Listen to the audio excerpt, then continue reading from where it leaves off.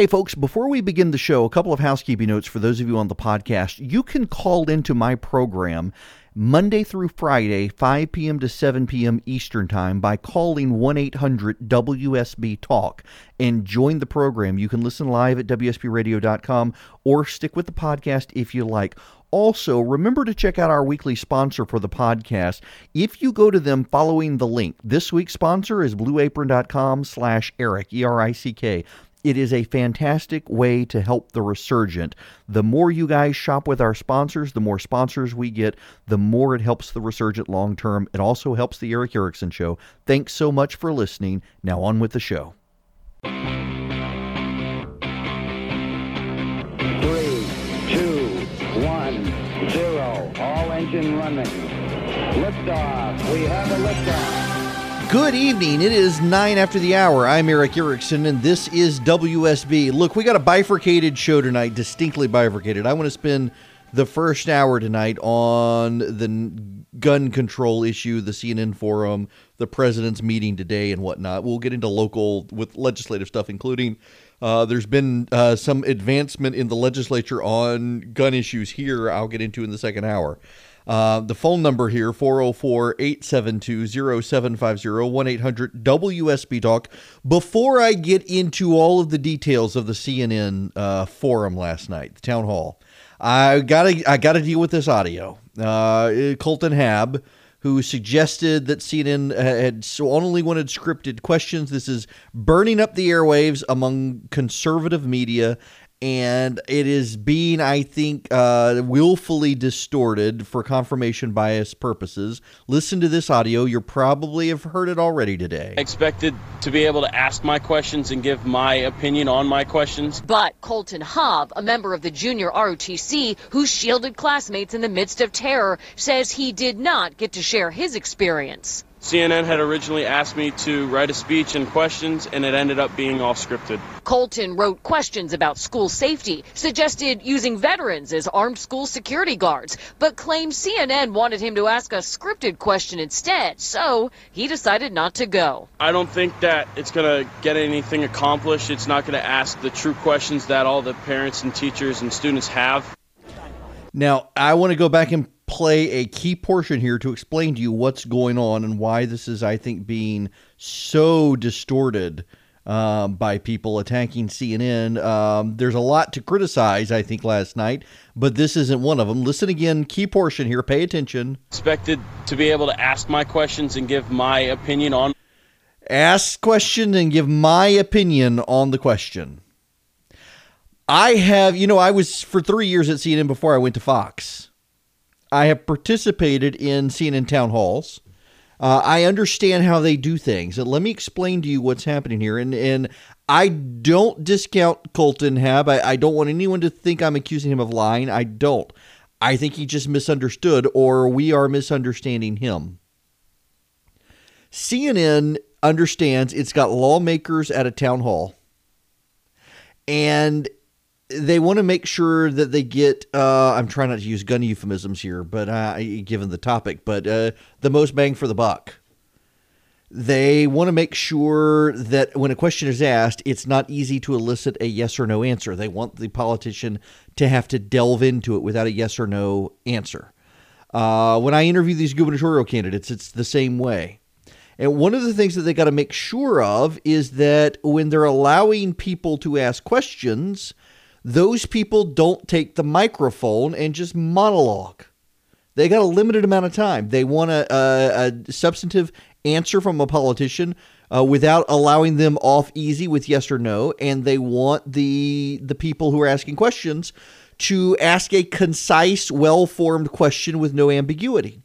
So what they do in these situations is they ask the people present to write out their view and their questions. And then the CNN folks, the producers, can read what the person's opinion and view was so that they understand the presuppositions that the person is making for their questions. And then they can take the people's questions if they need to be tighter questions. And they can help the person tighten up the question and ask a better question. There's a real difference between just asking a run-of-the-mill question and asking a very sharp, tightly packaged question that puts a politician in a revealing moment. And that's what they're trying to help these people do. That's what they were trying to help Colin Hebb do. It was not his time to monologue. It was not his time to give dissertations. It was not his time to ask 20 questions. It was his time to ask a sharply worded question to politicians on gun control, gun safety, and why not have armed guards in school. And they needed him to ask it in such a way that it didn't take a minute, 2 minutes, 5 minutes for him to ask, and it didn't allow the people on stage to give an easy out answer.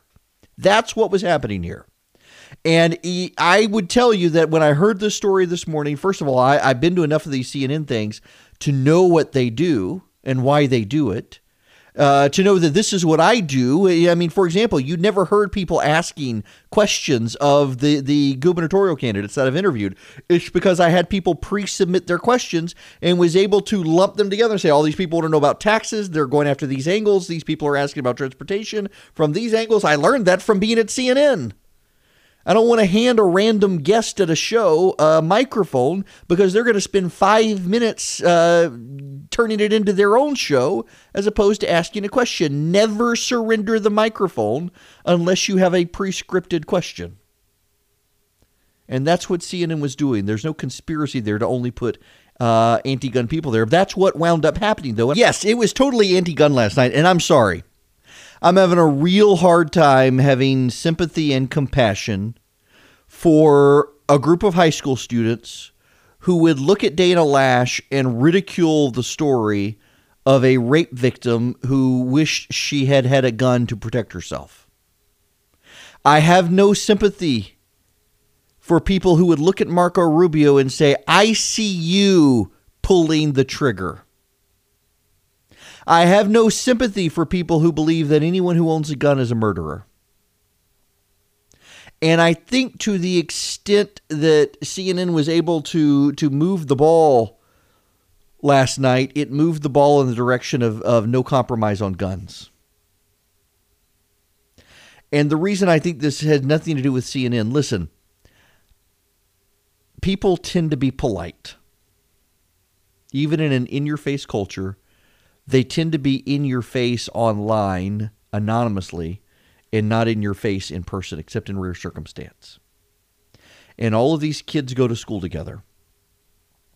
And this town hall was largely billed by CNN as an advocacy night. And let no one pretend otherwise.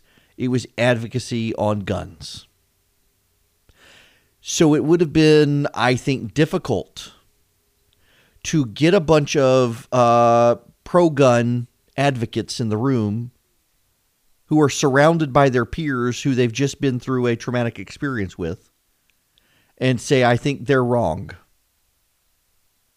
There are other opportunities for that. In fact, we do know a number of students from the Parkland High School have come forward and said they actually want more guns in their schools. They want armed guards. They want the teachers to have concealed carry. They'd like to be able to concealed carry.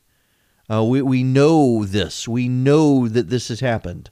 They're out there. They're not going to get the media exposure that the anti-gun kids are getting. But frankly, I think the anti-gun kids are beginning to hurt their cause.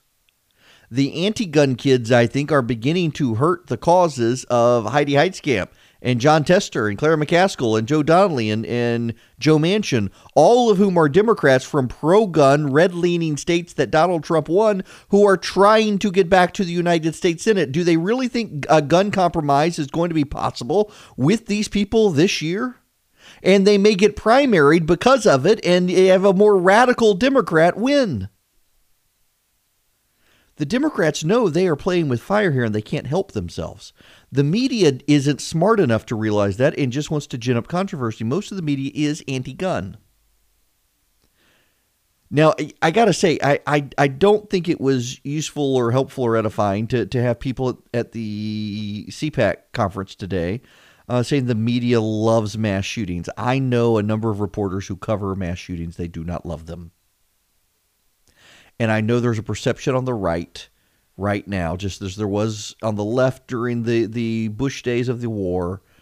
The media loves this stuff because it gives them good ratings. And I don't actually believe that's true. I've been in the media long enough to think that's not true. There will always be something to give good ratings. The Trump administration itself gives the best ratings. And if anything, this is distracting from those ratings. But I definitely think the media, and I think CNN is in danger of wobbling into the advocacy mode and really risks jeopardizing the ability to have the conversation everyone claims they want, an honest conversation about guns. And frankly, I'm not willing to go along with a lot of the solutions, including raising the age to 21 to buy a rifle. I am opposed to that and want to explain to you why when we come back. Folks, I wanted to do a quick timeout to tell you about this week's sponsor, Blue Apron. You probably have heard of Blue Apron. You've seen their advertisements. I have to tell you, I have tried several of their competitors and then tried Blue Apron, and it is fantastic. A lot of people, you're confused because there are so many of these services out there. If you don't know what Blue Apron is, it is a great company that sends you recipes to your house. And not just the recipes, but all the ingredients. In fact, Blue Apron is the #1 fresh ingredient and recipe delivery service in the country. Their mission is to make incredible home cooking accessible to everyone. You guys know I like to cook, and Blue Apron makes it really easy. And they have great plans to choose from. A 2-person meal plan, a family meal plan, a wine plan. My family does the family meal plan. We get 2 meals a week for 4 people. We've done the soy glazed chicken. We've done the beef medallions with pan sauce. Last week we did the Mexican casserole. It's all delicious, and all the ingredients come in the box. They make it really easy for you. In fact, ours shows up on a Thursday by FedEx, and we're ready to cook, and it's good to go. Really delicious recipes, easy to follow along as well. If you're hesitant about cooking, you want to try something a little more than the basics, Blue Apron is the way to go. And Blue Apron is treating listeners of the Erick Erickson Show to $30 off your first order if you visit blueapron.com/Erick, ERICK. So check out this week's menu and get your $30 off at blueapron.com/Erick, ERICK. Blue Apron is a better way to cook. And think of it this way, even the federal government says they want to model a plan after Blue Apron. So go to blueapron.com/Erick.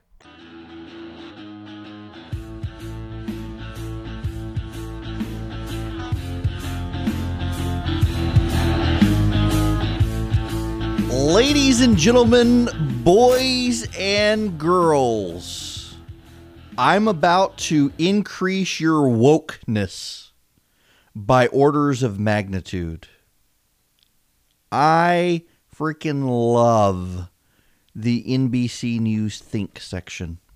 It is comedy gold, and today is a true gem that will increase your wokeness by about 75%. Headline: The patriarchal race to colonize Mars is just another example of male entitlement. Oh my gosh. The subtitle: The presumed right to use and abuse something and then walk away to conquer something new is a hallmark of colonialism. What does I'm sorry, I have to do my feminist voice. Angry feminist. What does a midlife crisis look like in the 21st century? Frittering away your life savings on a red sports car is so last century. Instead, today's man who is grappling with the limitations of his mortality spends $90 million on a rocket to launch a $100,000 electric car, helmed by a robot by the name of Starman, into space. Oh, gosh. This Columbusine attitude, a strident business acumen laced with an imperialist ethos, comes with an air of benevolence.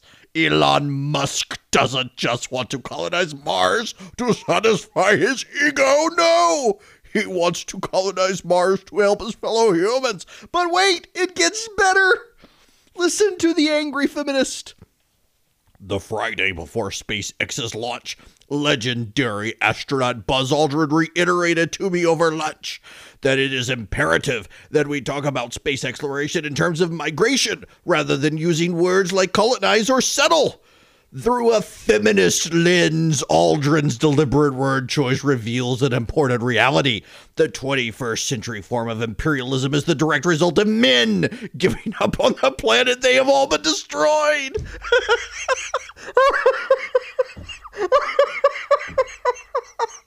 Oh my gosh.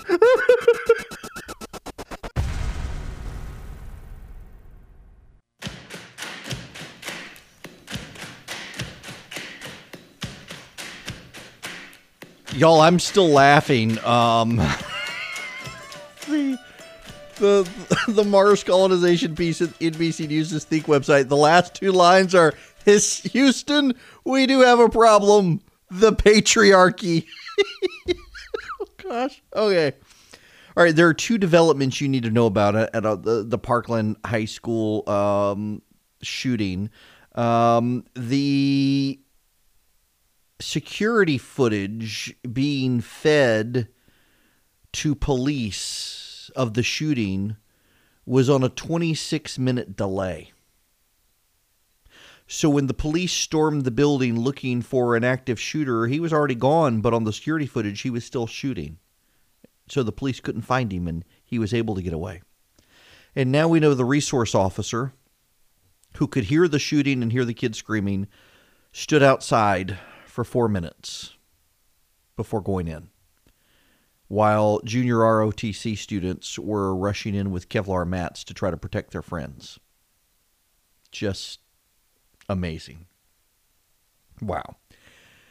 One of the things that Marco Rubio said he would compromise on at the CNN forum last night was raising the age for long barrel guns to 21.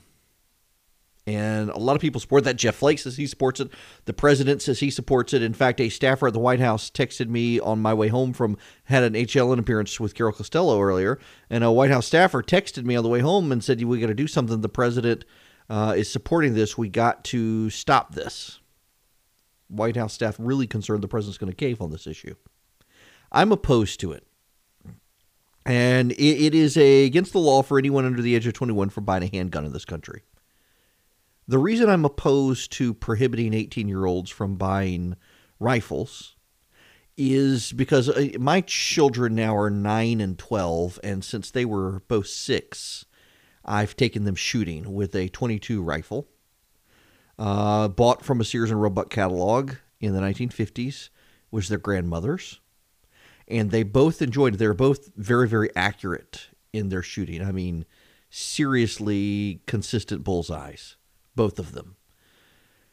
It took the younger one some time to even think he wanted to do it, but both of them have taken to it. My daughter now, we have a .22 handgun that she uses. And they don't necessarily need handguns.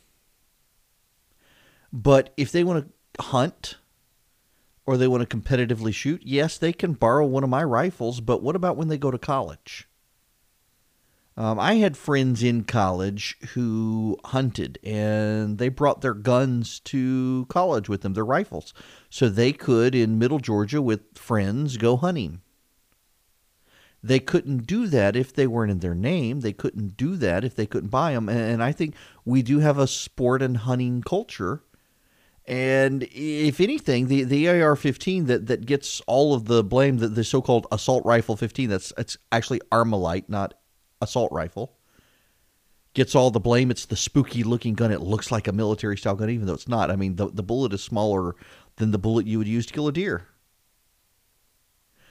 And most of the people who want to do these things, they don't actually hunt. They don't actually do sports shooting. They don't do recreational shooting. They don't do any of these things. And this is an area where there's so much policy confusion. Yeah, I'm opposed to raising the age limit for 18-year-olds because, yes, there are always going to be a few bad people. But I think if you can vote, you can be called up to the military service. You should be able to buy guns. Frankly, I think we should lower the drinking age to 18, too, because I think you ought to be able to buy beer if you can vote and be drafted in the military. But if you're an adult at 18 and you get access to all of your constitutional rights, one of your constitutional rights is to keep and bear arms. So you should be able to do that at 18. And I don't think that all of the millions of responsible teenagers who are out hunting, recreational shooting, sports shooting should be punished because of some monsters. I don't think they should. And that's where I stand on the issue. So here's the situation now that we know. The FBI also got multiple reports that the shooter was trouble. We now know he was with a family before the last family. After his mother died, he was with a different family. And he had to be placed elsewhere because he was pointing guns at people. At one point, held a gun to someone's head and threatened them. And they reported him to authorities. They reported him to authorities. He was reported to the FBI. This is a complete breakdown of law enforcement. It is a complete breakdown of law enforcement for failing to follow up. It is a complete breakdown of law enforcement for failing to engage. It is a complete failure of law enforcement for not doing something to prevent this kid from getting a gun when all of the signs were there that he was trouble and he could have in some way been flagged under Florida law to prevent him from being able to do this. It was a failure from the standpoint of they had a 26-minute delay on the security footage so that when police did engage in the building, he was already gone and they thought he was still there. Credit to Dana Lash on the CNN town hall last night for being one of the few people to confront the Broward County Sheriff's Office or anyone else with the complete failure of law enforcement. This was not a banner day for anyone. But I'll tell you this, who's more at fault for this tragedy happening?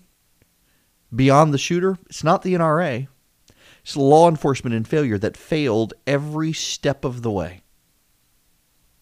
And that's a fact that people don't want to talk about. It's something people want to dance around. But the fact of the matter is every step of the way, law enforcement, resource officers, government employees failed. And 17 kids died. You're not going to stop monsters from getting weapons. But you probably could have stopped this one from getting a weapon. And yet the system didn't work the way it was designed to work. And yet you still think the system is going to be able to figure out a way to stop this.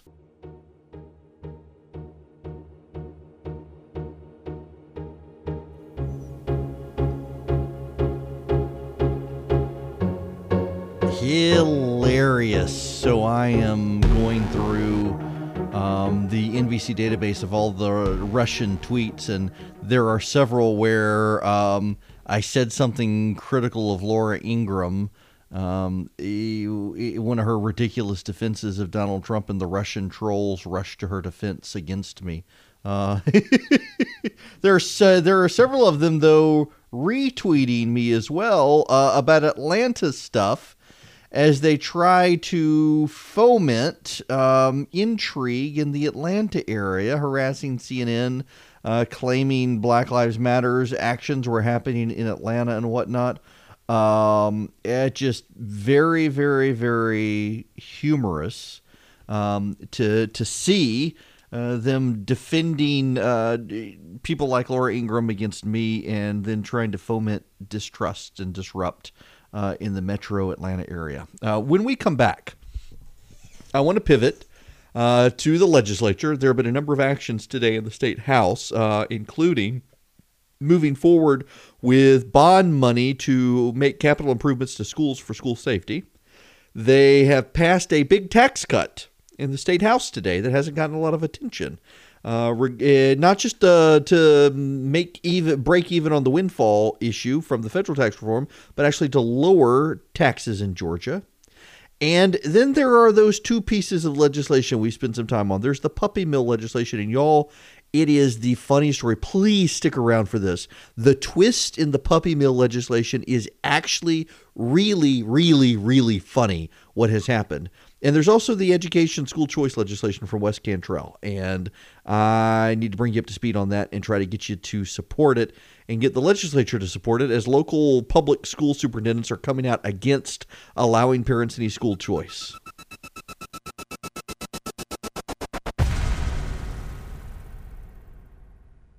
Welcome back. It is 9 after the hour. I'm Erick Erickson. This is the second hour of Atlanta's Evening News. The phone number 404-872-0750, 1-800-WSB-TALK.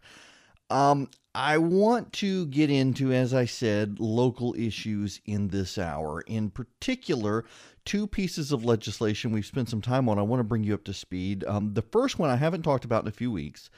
That is Wes Cantrell's legislation. It's House Bill 482. This is school choice legislation. Let me remind you what this legislation is. It would only apply to 4,500 students. Those students are students prioritized based on their mental ability, if they're in the special needs classrooms, their poverty, the status of their failing schools. It would only be 4,500 students the first year. It would escalate over time, 0.25% of students each year. It would, essentially, what Wes Cantrell is proposing is we do a school choice plan, and we only use 4,500 students so that if it winds up, if there's some unforeseen circumstance, let's reconsider this. But this is happening all over the country now, this piece of legislation. And he wants Georgia to go on board with it. Now, what is this legislation? It would create educational scholarship accounts where, and we've talked about this plenty of times in other circumstances on the show, that the state sends a public school money for each child in the school. If the child moves away from that school, that money moves away. If the child leaves in the middle of the year, the money goes away in the middle of the year, whenever it happens.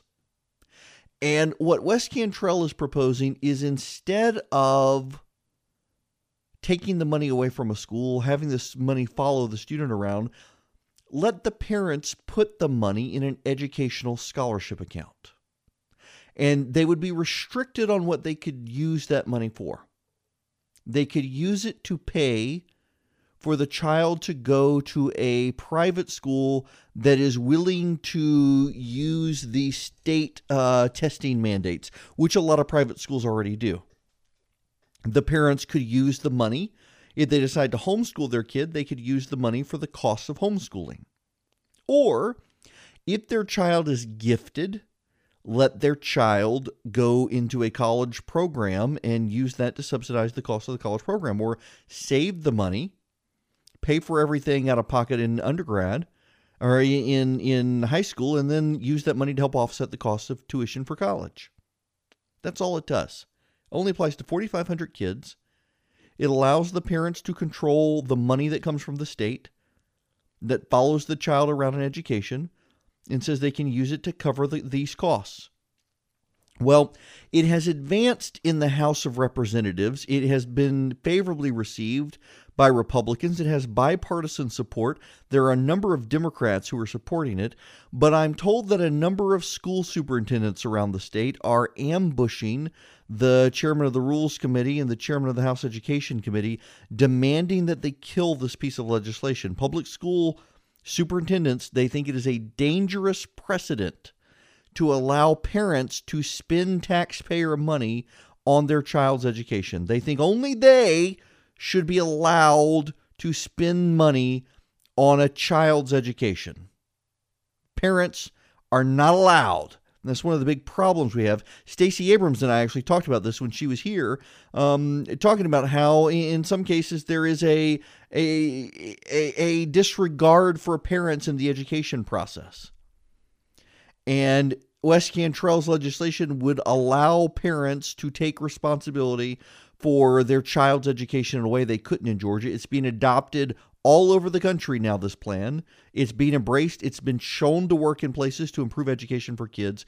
And so some superintendents are rallying. So I need you to text the word HOPE to 52886. And then I'll get you into our Action Center so that you can tell members of the State House to support House Bill 482, that's Wes Cantrell's legislation, and get it to the floor of the House for a vote. Now, the other piece of legislation we got to talk about is the puppy mill legislation, and I got to tell you, I'm laughing at this one. Let me explain to you what's going on. There's been a new twist in the puppy mill legislation. So we've got Senate Bill 418 and House Bill 948. They're the same legislation. The one in the House has advanced a little further. They both now, though, they're stuck in their various rules committees. And new lobbyists are coming in to try to sweet talk legislators into releasing the legislation and bringing it up to a vote. This is the puppy mill legislation. Again, it's Senate Bill 418, House Bill 948. Well, there's a new twist. It may no longer be puppy mill legislation. What I am hearing is that I'm sorry, this one makes me laugh. So the tobacco lobbyists, I'm not making this up, y'all. I'm really not. The tobacco lobbyists have realized that if the puppy mill legislation passes, they could have a legislative way to prevent local governments from cracking down on tobacco sales.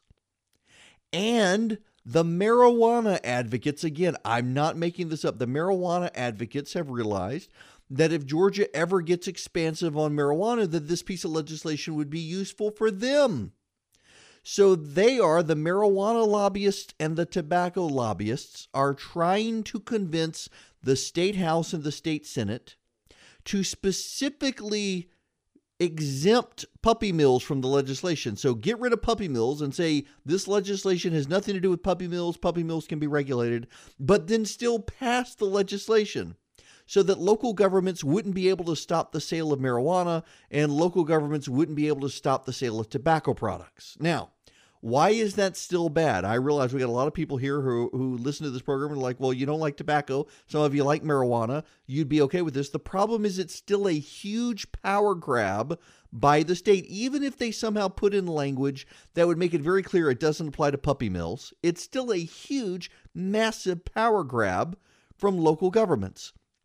And the local governments in this state are able to ensure the health and safety of their citizens better than the state government can. That is why every city has a police department, every county has a county sheriff, and then you have the state police, but you don't have the state police everywhere. Why? Because local law enforcement, local regulation of business tends to work better for the health and safety, welfare concerns of the citizens. That's why this is still a bad piece of legislation. I just find it hilarious that the tobacco lobbyists and the marijuana lobbyists have looked at this and said, hey, if we can get them to exclude puppy mills, we can use this legislation for ourselves. So, I mean, this is how the sausage is made, folks. It's just so funny watching this. I still think it's a bad piece of legislation on the federalism issue. I realize that cities and states are subsidiaries of the state. They are subsidiary entities created by the state. But there is something to be said for local control. I support local control. Right now, the puppy mill language is still in there. I really, really, really encourage you guys to text WSB to 52886. Make it very clear to your members of the state legislature that this is a bad piece of legislation and that they should reject it. It is held up in the Rules Committee. But again, a friend of mine at the legislature told me that the tobacco lobbyists and the marijuana lobbyists have now descended on the state capitol trying to get this bill through. They're working with the puppy mill lobbyists, but they're willing to stab the puppy mill lobbyists in the back to get it for themselves. Someone could really turn this into a soap opera. They really could. Let me bring you up to speed on another piece of local legislation. The Georgia House has passed a plan to give a tax cut to Georgia families and stop the potential windfall in state tax revenue. The bill passed 134 to 36. It heads to the Senate. It's House Bill 918. What you probably will remember, if nothing else, is that because of the Trump tax reform plan in Washington, you can no longer do certain deductions on your taxes. Everybody gets a bigger standard deduction. Not everybody will benefit with itemized deductions anymore. As a result, it looked like Georgia could have a huge windfall of money because people would be taking the larger standard deduction on their federal taxes because it would benefit them there, and then they would wind up having to pay state taxes because not taking itemized deductions. So the governor had originally said he wanted to put this off for a year. Let's see what actually happens. But there was a big consensus among Republicans in the state legislature, including those running for governor, Casey Cagle, Michael Williams, that they really wanted to go on and do something now. In fact, Cagle and Williams have been pretty vocal about this originally, saying we needed to go on and try to figure something out. The lieutenant governor had at first publicly supported the governor's decision to wait, but came back and said, there's consensus among the senators, Republicans and Democrats alike, to do something. And then the same thing happened in the House. Republicans and Democrats wanted to do something.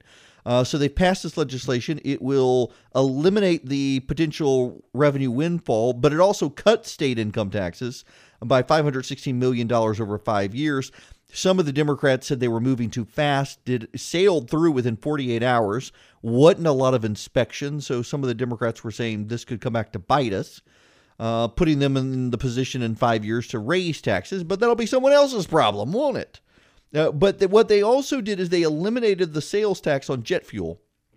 Delta had wanted this. Now, some of you will say this is crony capitalism, and it's true. I would just point out, though, that it will ultimately cause Delta to lower prices out of Atlanta. Atlanta is the only aviation hub for an airline in the country that taxes jet fuel. And yes, it is totally crony capitalism. It is totally picking winners and losers. It is totally to benefit Delta. But ultimately, the cost will trickle down to you if you fly a lot. So I'm not terribly opposed considering the amount of travel I am doing over the next month. Y'all, I got to be in California every week next month. Every week. And we got guest hosts lined up just in case something happens with my flights. I intend to still be doing my show, but I got to go to San Francisco next week to speak to the American Bar Association. The next week I'm on Real Time with Bill Maher. The next week I'm speaking at the Reagan Library. And actually the week after that I finally get to have spring break, thank goodness. In any event, when we come back, I want to circle now back to the first hour and talk about guns some more, including passage locally in Georgia and the state house, some measures to beef up gun security. Or school security, I guess I should say. Welcome back. 39 after the hour. Erick Erickson here. News 95.5 AM 750 WSB. The phone number 404-872-0750 1-800 WSB Talk. Greg Bluestein reports the Georgia House will set aside $8 million in bond funding to pay for school security improvements in response to growing concerns about keeping public schools safe from mass shootings. House Speaker David Ralston's office said Thursday the money would pay for capital improvements and not personnel hires. Though the specifics haven't been finalized, this means it could fund new metal detectors, security cameras, new locks and doors, and other improvements. The money would come from a pot of at least $50 million in discretionary spending. So I haven't talked a lot about this issue and want to not delve deeply into the issue. But Christy and I are thinking of moving our kids to a different school. And the kids went to check out the school today. And I thought it was very interesting that it is completely on lockdown, which their school has not been so much in this regard. You have to buzz in to get through the front door, and then if you want to get into the elementary wing, you have to have someone who has a key to open those doors. They can be open from the inside. They can't be open from the outside. And then the individual classroom doors are locked. And it is just something that they implemented at this school. And I was surprised to see it. It is not an easy navigation at this place at all. And I suspect, even our kids' current school, I know of more than one person who is employed there who can, well, let's just say they can take care of situations. One of the things that I've noticed about this gun debate is, for example, I had some guy over in Alabama lecturing me on social media last night that I don't need semi-automatic guns. Whatever. I don't know that this person even knows what a semi-automatic versus an automatic versus a single shot is. But I guess he just thinks we need a single shot 22, like the one we've taught our kids on, a 22 rifle bought in a Sears and Roebuck catalog from the 1950s. That's a single shot. And I don't know that they know what it means. And I got to tell you, I was always skeptical of guns. Christy was much more into guns than I was. Until we had people show up on our front porch to threaten us in 2016. And I figured I needed to get up on guns. I needed to figure out what I was doing. I needed training. I needed a gun. I needed to be able to keep my family safe because, this is what I hear liberals say all the time is, well, you got 911, call 911. Well, by the time 911 gets you there, guess what? You're dead. It's no longer a preventative thing. It's a crime scene. And if it's going to be a crime scene, I would rather it be self-defense where it's not really a crime scene than be me or my kids hurt. And so there was a huge rally. Well, I shouldn't say huge rally at the state capitol. Some of the pictures made it look larger than it actually was. It wasn't that huge of a rally of moms demand action and they want gun control in Georgia. You're not going to get gun control in Georgia. Nor do you need to get gun control in Georgia. If anything, I am of the mind that we have a lot of veterans, some of whom are retired, some of whom are looking for work, and they could be trained, and we could post them in schools. You don't even have to do it in every school. If people know there's that deterrent. I mean, look at the Air Marshal program. We allow people with guns on planes to stop terrorists, and you don't know what planes they're on. Why not have a school marshal program? Seems like that would be advisable. But again, it's essentially we're in this all or nothing situation, which reminds me of full circle now. For those of you who weren't here in the first hour, I was on CNN earlier talking about this issue. Look, so I'm going to tip my hat to Carol Costello. I was on HLN today with her in studio at Studio 7 at CNN, and we had a very good, respectful conversation on guns. She did not know, for example, I was saying, we really need to have the states do this. And she said, well, you can't because you could go to another state, buy a gun, and bring it back to your state. And she didn't know that that's not possible. And I suspect many of you don't know that as well. If I were to go to Alabama to buy a gun and show my Georgia driver's license, the gun store owner in Alabama couldn't give me the gun to take home. He would have to send it to someone who has a federal firearms license in Georgia, and would have to, if Georgia was more restrictive in guns than Alabama, take off those things Georgia didn't allow before he could ship the gun. So when I got it in Georgia, it would be legal in Georgia. So if for example, I buy something here and want it sent to California, it's got to go to a California FFL, and they got to take everything off that California won't allow. And I suspect most people don't know that, and it was a real tip of the hat to Carol Costello to allow me, without having to do a soundbite, to explain that and note even that if you're going to another state, you got a fake ID to buy the gun, and it purports to be in that state. Well, that person's not going to respect the law anyway. You're going to have compliance problems to begin with, and they're not even going to probably be able to do it because you're going to be entering their information in, and it's not going to be able to clear the instant background check. So it was useful to have that conversation. She didn't know and wasn't belligerent to me. She appreciated me explaining that on air. I wish we could have conversations like that on a more regular basis. It was very, very good, and appreciated her having me on to talk about that. Folks, I wanted to do a quick timeout to tell you about this week's sponsor, Blue Apron. You probably have heard of Blue Apron. You've seen their advertisements. I have to tell you, I have tried several of their competitors and then tried Blue Apron, and it is fantastic. A lot of people, you're confused because there are so many of these services out there. If you don't know what Blue Apron is, it is a great company that sends you recipes to your house, and not just the recipes, but all the ingredients. In fact, Blue Apron is the #1 fresh ingredient and recipe delivery service in the country. Their mission is to make incredible home cooking accessible to everyone.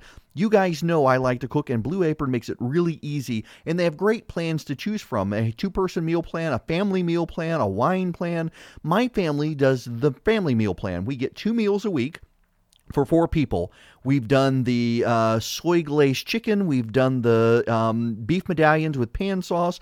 Last week we did the Mexican casserole. It's all delicious, and all the ingredients come in the box. They make it really easy for you. In fact, ours shows up on a Thursday by FedEx, and we're ready to cook, and it's good to go. Really delicious recipes, easy to follow along as well. If you're hesitant about cooking, you want to try something a little more than the basics, Blue Apron is the way to go. And Blue Apron is treating listeners of the Erick Erickson Show to $30 off your first order if you visit blueapron.com/Erick, E-R-I-C-K. So check out this week's menu and get your $30 off at blueapron.com/Erick, E-R-I-C-K. Blue Apron is a better way to cook. And think of it this way, even the federal government says they want to model a plan after Blue Apron. So go to blueapron.com/Erick. Y'all, I am trying to set up an interview with Louis Giglio at Passion City Church. I haven't heard back from his staff yet. I'm hoping to. And his is going to be one of a number of interviews that I would like to do for the new TV series I'm doing. I think we're going to wind up calling it The Resurgent Family, actually, and tied into the Resurgent brand on raising your kids in the 21st century. I'd really like to talk to Louis about how do you engage with millennials, in particularly millennials of faith, in a culture increasingly hostile to our faith, and also talk to him about human trafficking. Clay Tippins and I have continued our conversation afterwards, after our conversation the other night on human trafficking. But I'm really hoping to interview Louis. We've got Nancy Piercy, Nancy Guthrie as well, both of them. We're looking at Sean McDowell and several others for this new series. I can't wait to share it with you. If you want to sign up for information regarding this Resurgent Family series, it'll be available, online, on demand, you name it. Text faith, the word faith, to 345-345. I will get you on the list. And essentially, I'm doing a TV series, 40 episodes. Well, we got to get we're doing 5 episodes. If we get the commitment and the traffic, the ratings, they'll commit to 40 more on how do you raise a kid, particularly a child of faith, in a world increasingly without it. And not just without it, but hostile to it, without losing your kids to the world. How do you navigate them on social media, and how do you deal with them on technology, things like that. Very excited to get this going. Hoping that I'll be able to connect with Louis Giglio to interview him, along with everyone else we've got lined up. I think he'd be a great addition for just his ministry work that he does around here. Again, text faith to 345-345. Tomorrow, I want to do something slightly different from what we normally do around here. Charlie and Buffy will probably hate it. But I want to open the phone lines again tomorrow. One more round on gun control. Mostly your thoughts on it as we get out of here for the week. And also your favorite gun stores, because I think I'm going gun shopping this weekend just to show my support for the Second Amendment community. I gave the NRA money last night. They're not my favorite organization, but I supported them last night, and I think it's time to go gun shopping again. So you guys have a good night, and I will talk to you all tomorrow.